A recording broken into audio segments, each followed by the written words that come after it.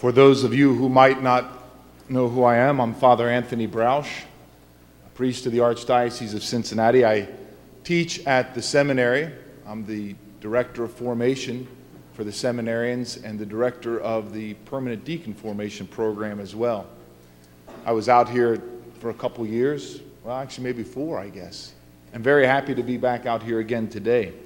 It's something of a strange day, though, in the church to be here on, given the fact that this is the last Sunday in which we're actually going to name Benedict in the Eucharistic prayer. This coming Thursday, if you celebrate Mass before 2 o'clock in the afternoon our time, you can say Benedict's name. At 2 o'clock, you can no longer use his name in the Eucharistic prayer, and you don't say anything. I have to admit, it's been something of a strange idea to get a hold of, this idea of the Holy Father stepping aside.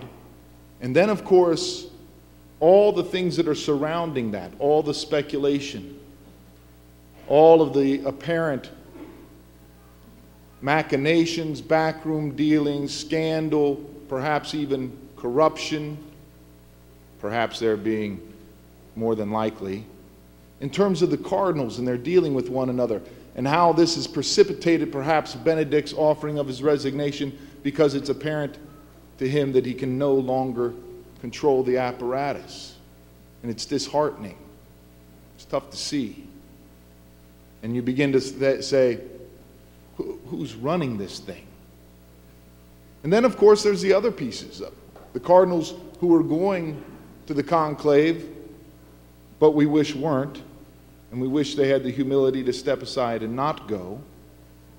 And then, as we think about all of those pieces, we think about the last number of years in which the church has been buffeted in the press by her own shortcomings, but mostly those shortcomings as exhibited by those who wear a collar. And we might be reminded or called to mind what we hear in our letter from St. Paul today, when he says, their minds are occupied with earthly things, and they conduct themselves as enemies of the cross of Christ. But we don't have to look far in the local area to maybe get a sense of that here as well. Nuns voting twice, who'd have thought it, right? I was going to say, and I'm sure she voted for Romney, but I won't say that. And then the whole deal with the vice principal, taking a public stand even though he holds a public office, taking a public stand against the church's teaching. But we could multiply cases, and we could look at those, and we could say to ourselves, perhaps they conduct themselves as enemies of the cross of Christ. But then we might be able to look a little bit closer, actually, to our own self and realize that our own holiness, our own desire for holiness, our own conduct might not always be in conformity with following Christ. We might not always have our minds firmly set on the things of heaven. We might not always have our hope and our surety in our citizenship in heaven, and to live in that assurance that our lowly body will be conformed to his glorified body. We might not always live with that. And as we think about all of that together, we might have reason to doubt that the church is who she claims to be. And yet, coupled with this, of course, is the gospel, the transfiguration. The challenge is, are we able to see in the midst of the reality, not just overlook it, but in the midst of the reality, are we able to see the essence of what the Lord has called us to, the essence of who the Lord is, who his church is, his bride, his body, the holiness of the church, the immaculateness of the church. the holiness of its members. Are we able to see that? Is our vision such that we can see the glorified Christ in the midst of all this? And it works in the same way, but in reverse order. Can we see in ourselves the fact that even though we struggle, God's grace is alive, God's grace is working, and God does name us His own, His sons and daughters, and God calls me blessed? If I can see that reality, if I can know that I myself am fallen and struggle, and that my own holiness is not what it ought to be, and yet at the same time realize that God's promise is real and lives in me, and I continue to believe, then it's possible to see in the midst of all these other things that even though the church might be poorly led, she is not thereby forsaken. Even though her earthly leaders are fallen human beings, the man who she belongs to is not, but is the Son of God. We might be able to see then that in the midst of the tumult, the uncertainty, the waves, there is the surety of the one who walks on the water and comes and calls us to walk with him. And that's the vision of the transfiguration. That's what we're called to today and challenged to live in. Our first reading,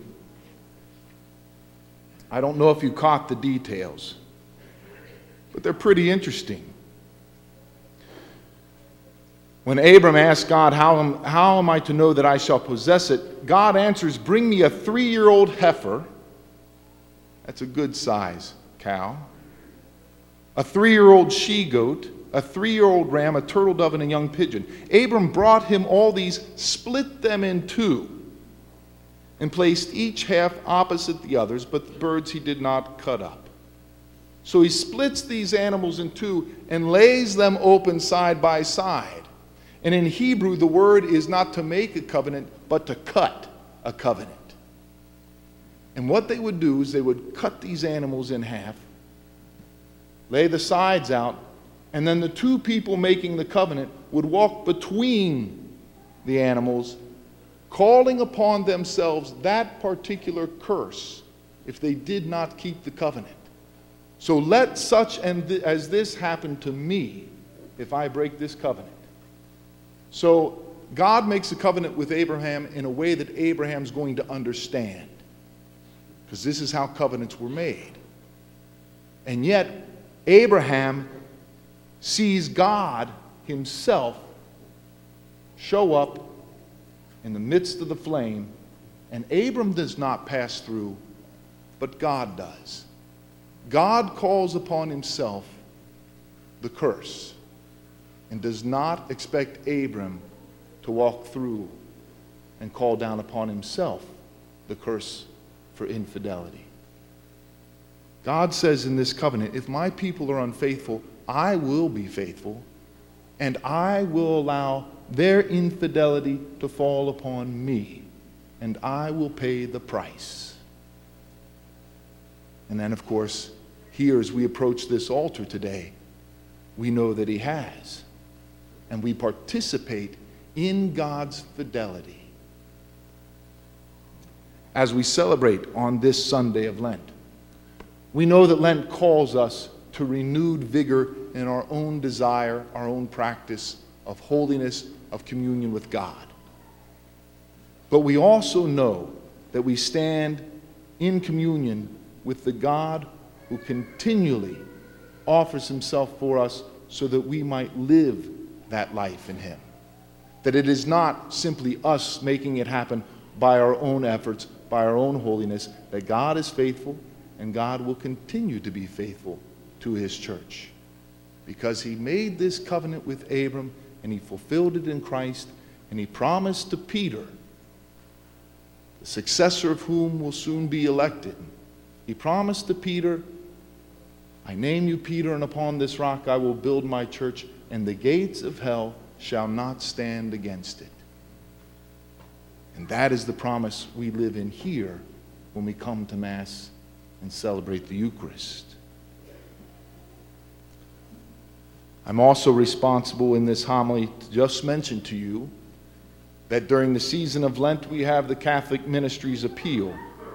Our call to holiness, our prayer, our life we seek to lead such that the Church herself is holy, is the most important offering we can make to the Church, to God, to the world. Period. There's nothing more important we can do.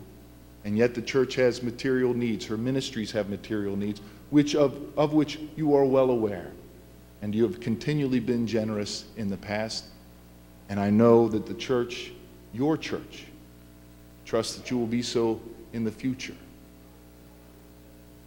I'm very happy to be here with you on this last Sunday, in which we have Benedict as Pope.